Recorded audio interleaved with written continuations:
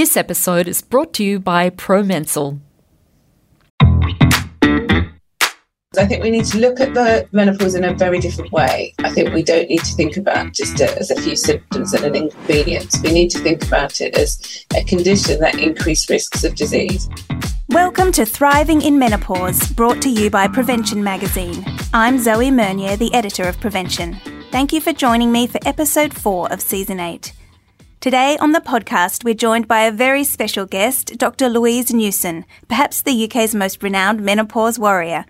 A GP who runs her own menopause clinic, Dr. Newson founded the Menopause Charity in the UK, and perhaps most significantly, she developed and now runs the Balance website and app, which gives free advice to help support women through perimenopause and menopause. Dr. Newson, thanks so much for joining us. Oh, thanks for inviting me. Pleasure. I actually have a bit of a funny story for you. Last week, our guest on the show, Dr. Talat Upal, spent some time with you during your recent visit to Australia.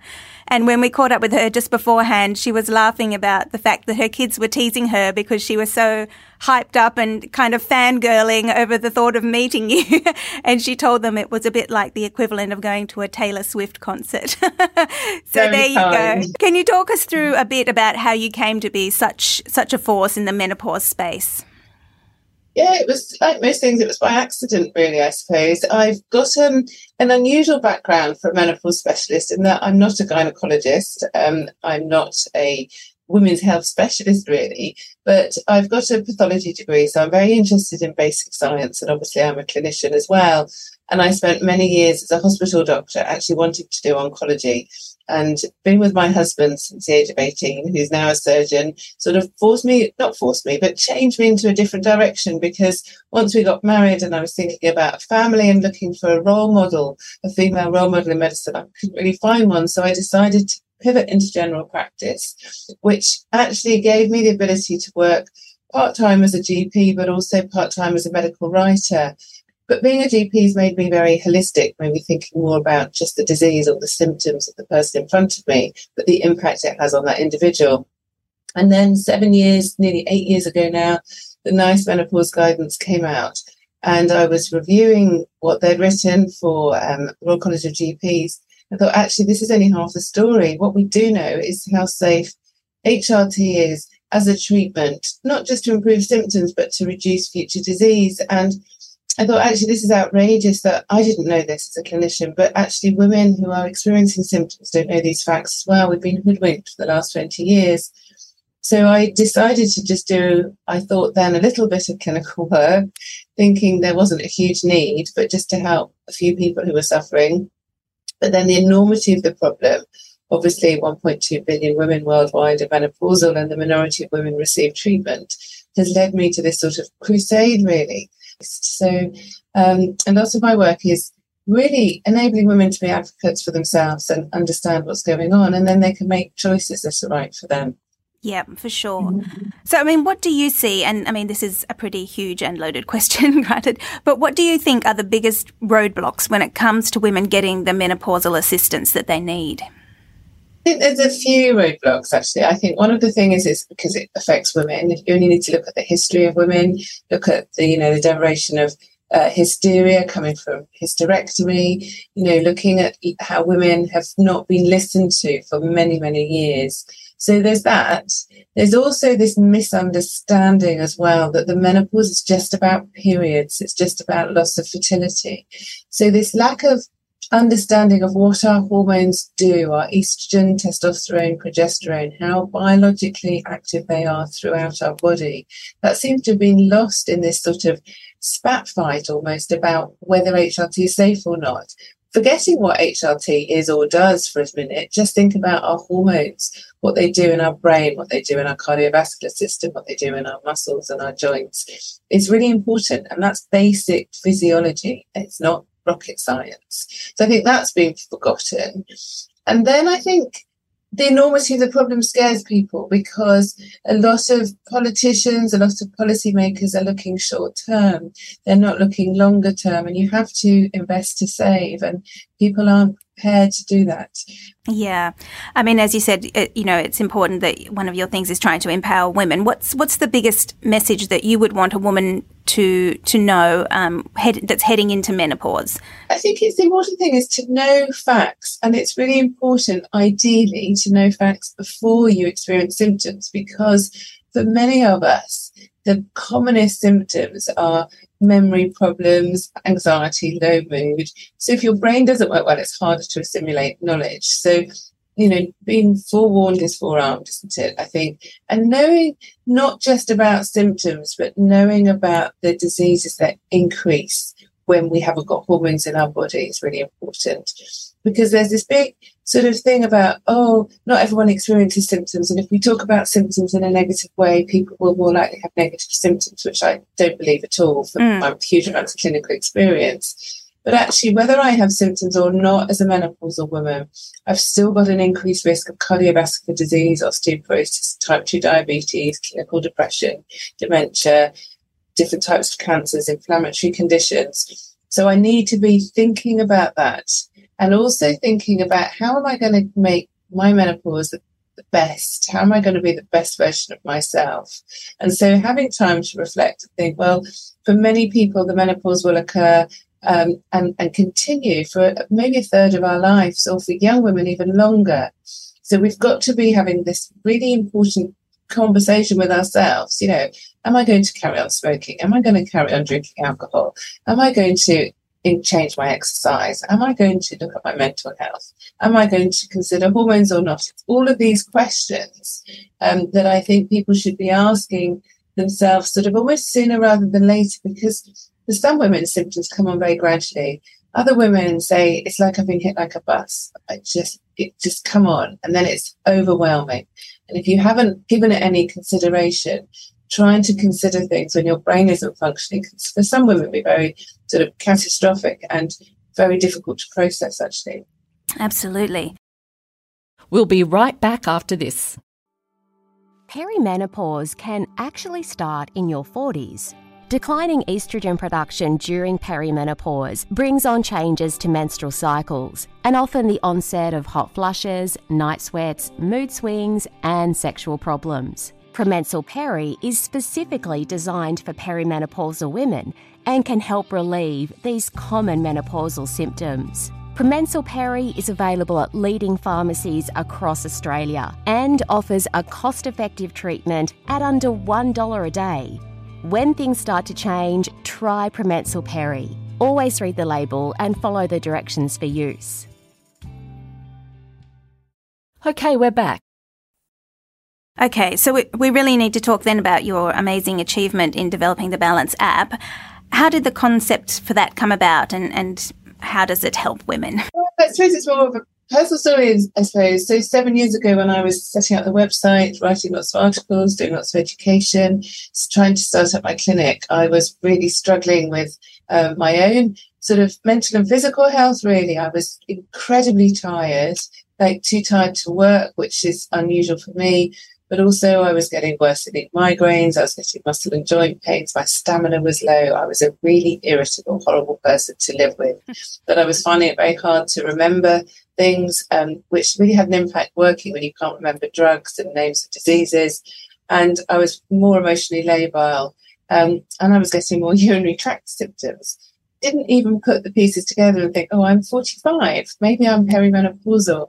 It took me a few months, and actually it was one of my children that said, you're so moody, I think you probably need a period. And then I realised, I haven't had a period for a few months. And then the penny dropped. But I was really embarrassed because firstly, I'm very educated. Secondly, I'm a menopause specialist, and I still didn't recognise my own hormonal changes. So I then thought, wouldn't it be great if I had an app that I could monitor my symptoms and get, informed a bit quicker? But also at the same time, my clinic was getting a lot busier, and I was listening to stories, and we still do, of women who can't afford to come to the clinic, shouldn't be coming because they're very simple, straightforward, they're not complicated medically, yet they're really, really struggling to be heard. And then with my social media work, I was hearing a lot of women globally, and we're not insured to cover people from other countries unless they do their first consultation in the UK. So I was thinking, well, I can't reach everyone through my clinic. I absolutely can't. But what I can do with technology is reach people in different ways. So we developed the app as a way of educating people and allowing them to really monitor symptoms, have more information, and make decisions that are right for them about not just their treatment, but their future health as well. Yeah, so basically they can... It's also a method of them being able to put their symptoms in this app and then also be able to then take it to their GP and say, look, I'm experiencing this, this and this. Yeah, so there's this health reportability, so people can put their symptoms down and periods if they're having them, and then it pulls off this health report which will actually state what their periods are like, but more importantly their symptoms, and the symptoms whether they're mild, moderate or severe, because too many women go to their doctors and they're often told one problem, one consultation. So, for example, if I'd gone, would I talk about my muscle and joint pains? Would I talk about my migraines? Would I talk about my urinary symptoms? And of course, you can't talk about everything, but you can if you know that it's all due to your hormonal changes. So if I'd had this health report, and indeed this is what many women do, is they go to their healthcare professional and say, these are my symptoms. I've read lots of information. Now I'd like to spend my 10-minute consultation talking to you about my treatment choices. And it's so much easier for the healthcare professional because if you have an empowered patient in front of you, you can actually start the level of conversation very differently to when you have someone who doesn't know anything about what's going on. So we've had over 600,000 health reports downloaded, which we know is obviously really good. We've recently done a survey of our users, and over 70% of women are enabled to get treatment they want. I don't know what that treatment is, and it doesn't matter because the important thing is it's what they want, which is really empowering to read. Absolutely. I mean, have you received any kind of data from the app itself in terms of anything that may have surprised you in terms of, obviously we know about the things like hot flushes, and but in terms of odd symptoms that have surprised you? I think one of the things is how common some of the symptoms are. So when we look at the people who are monitoring symptoms, the commonest symptoms are the fatigue, the brain fog, the memory problems, the anxiety, the low mood, the reduced libido, the headaches, muscle and joint pains, and they all come higher than the flushes and sweats, which I think is really important because for so long we've just been taught about the flushes and sweats. And don't get me wrong, for some women they can really be very distressing, but actually 98% of women we see in the clinic have psychological symptoms. Over 90% have memory problems. So obviously we're seeing a skewed population, but it's still these are the problems that affect people. So many organisations are talking about fans and air conditioning and changing uniforms. But I really don't see how that's going to help people's brains to function. Yes, absolutely. I mean, the workplace is one area where women really can find themselves struggling when dealing with, menopause and the symptoms. What is some of your experience of that from your position of as a GP? It's huge, actually. As we know that around 10% of women give up their jobs, and we know a lot more struggle. We did a survey of NHS employees, and we found that 37% of women actually considered reducing their hours but couldn't afford to do so. And for me, that's really significant because if you're considering reducing your hours, it means that you're not doing as well as you maybe could. And so we know that people aren't performing as well. And we also did another survey of people, so not NHS employees, and over half of them had taken more than 8 weeks off work due to their symptoms of their menopause. Now, I employ a lot of people in our organisation. I would be horrified to think people were taking off time off work for their menopause. So, it's really sad, actually. I speak to a lot of women who've told me they've given up their job, or that they've not gone for a promotion, or that they've reduced their hours. And if you reduce your hours, you're reducing your pay as well. Or like a lady recently said to me, well, of course I'm going to have a different job now I'm menopausal. I can't expect to do the same work as I did 10 years ago. And I just don't think we should be putting up with that. A lot of people now are talking about workplaces having more responsibility, and I absolutely agree they should have more responsibility to help educate.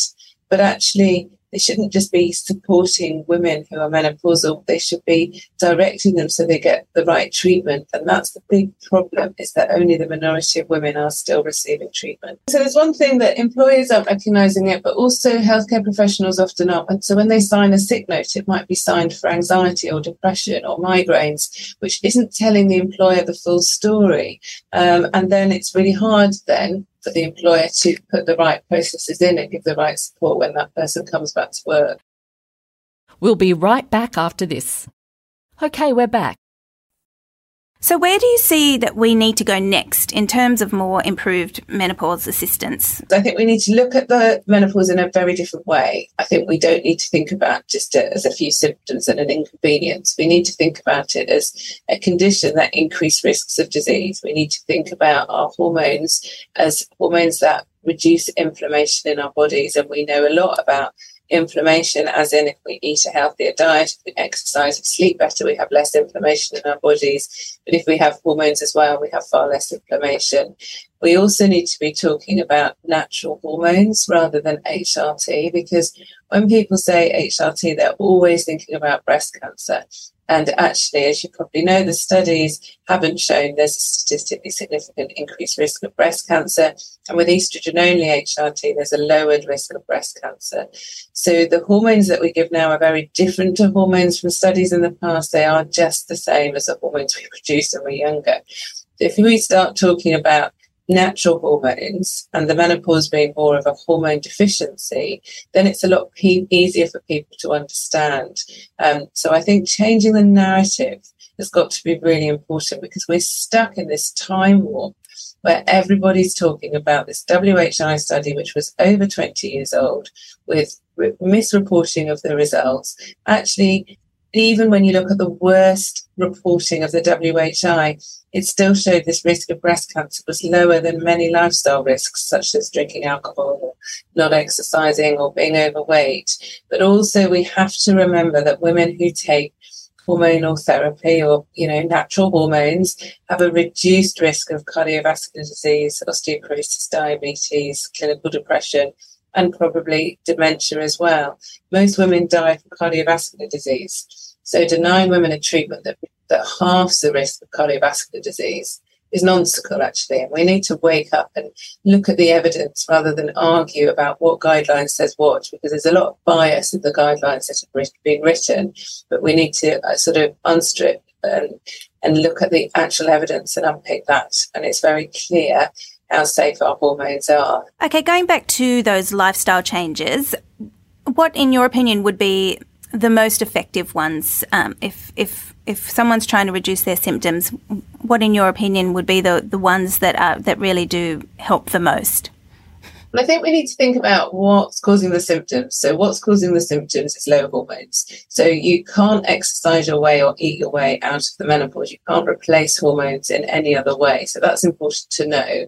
But there's no point taking hormones and not thinking about your lifestyle as well.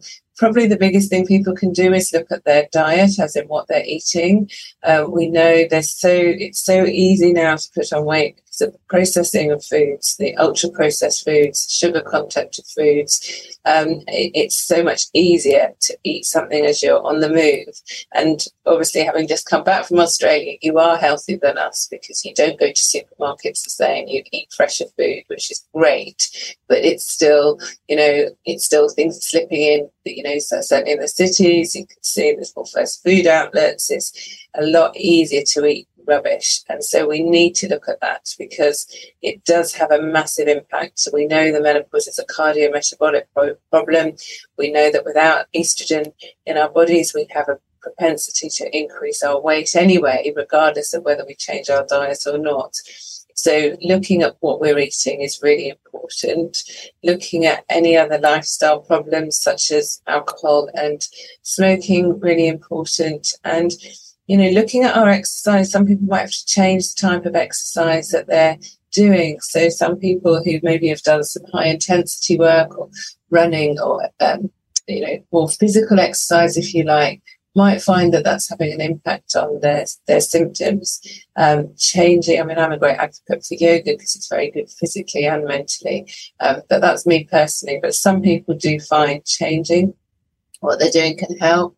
Looking mentally at what we're doing is really important. I've already said the power of our hormones in our brain, but also the menopause often comes at a time where we're pulled in many directions. You know, some of us have got children, elderly parents, got changes in our careers, we've got our partners maybe doing different things with their careers. So having the ability, I think everyone should learn how to meditate and to empty their brains. It's easier said than done. For sure. But, you know, that's really important. But all these lifestyle changes are investments to our future health, and we don't have to wait till we're menopausal to be starting thinking of those. Well, thank you so much for spending the time with us today, Dr. Newson. We really appreciate your valuable insights.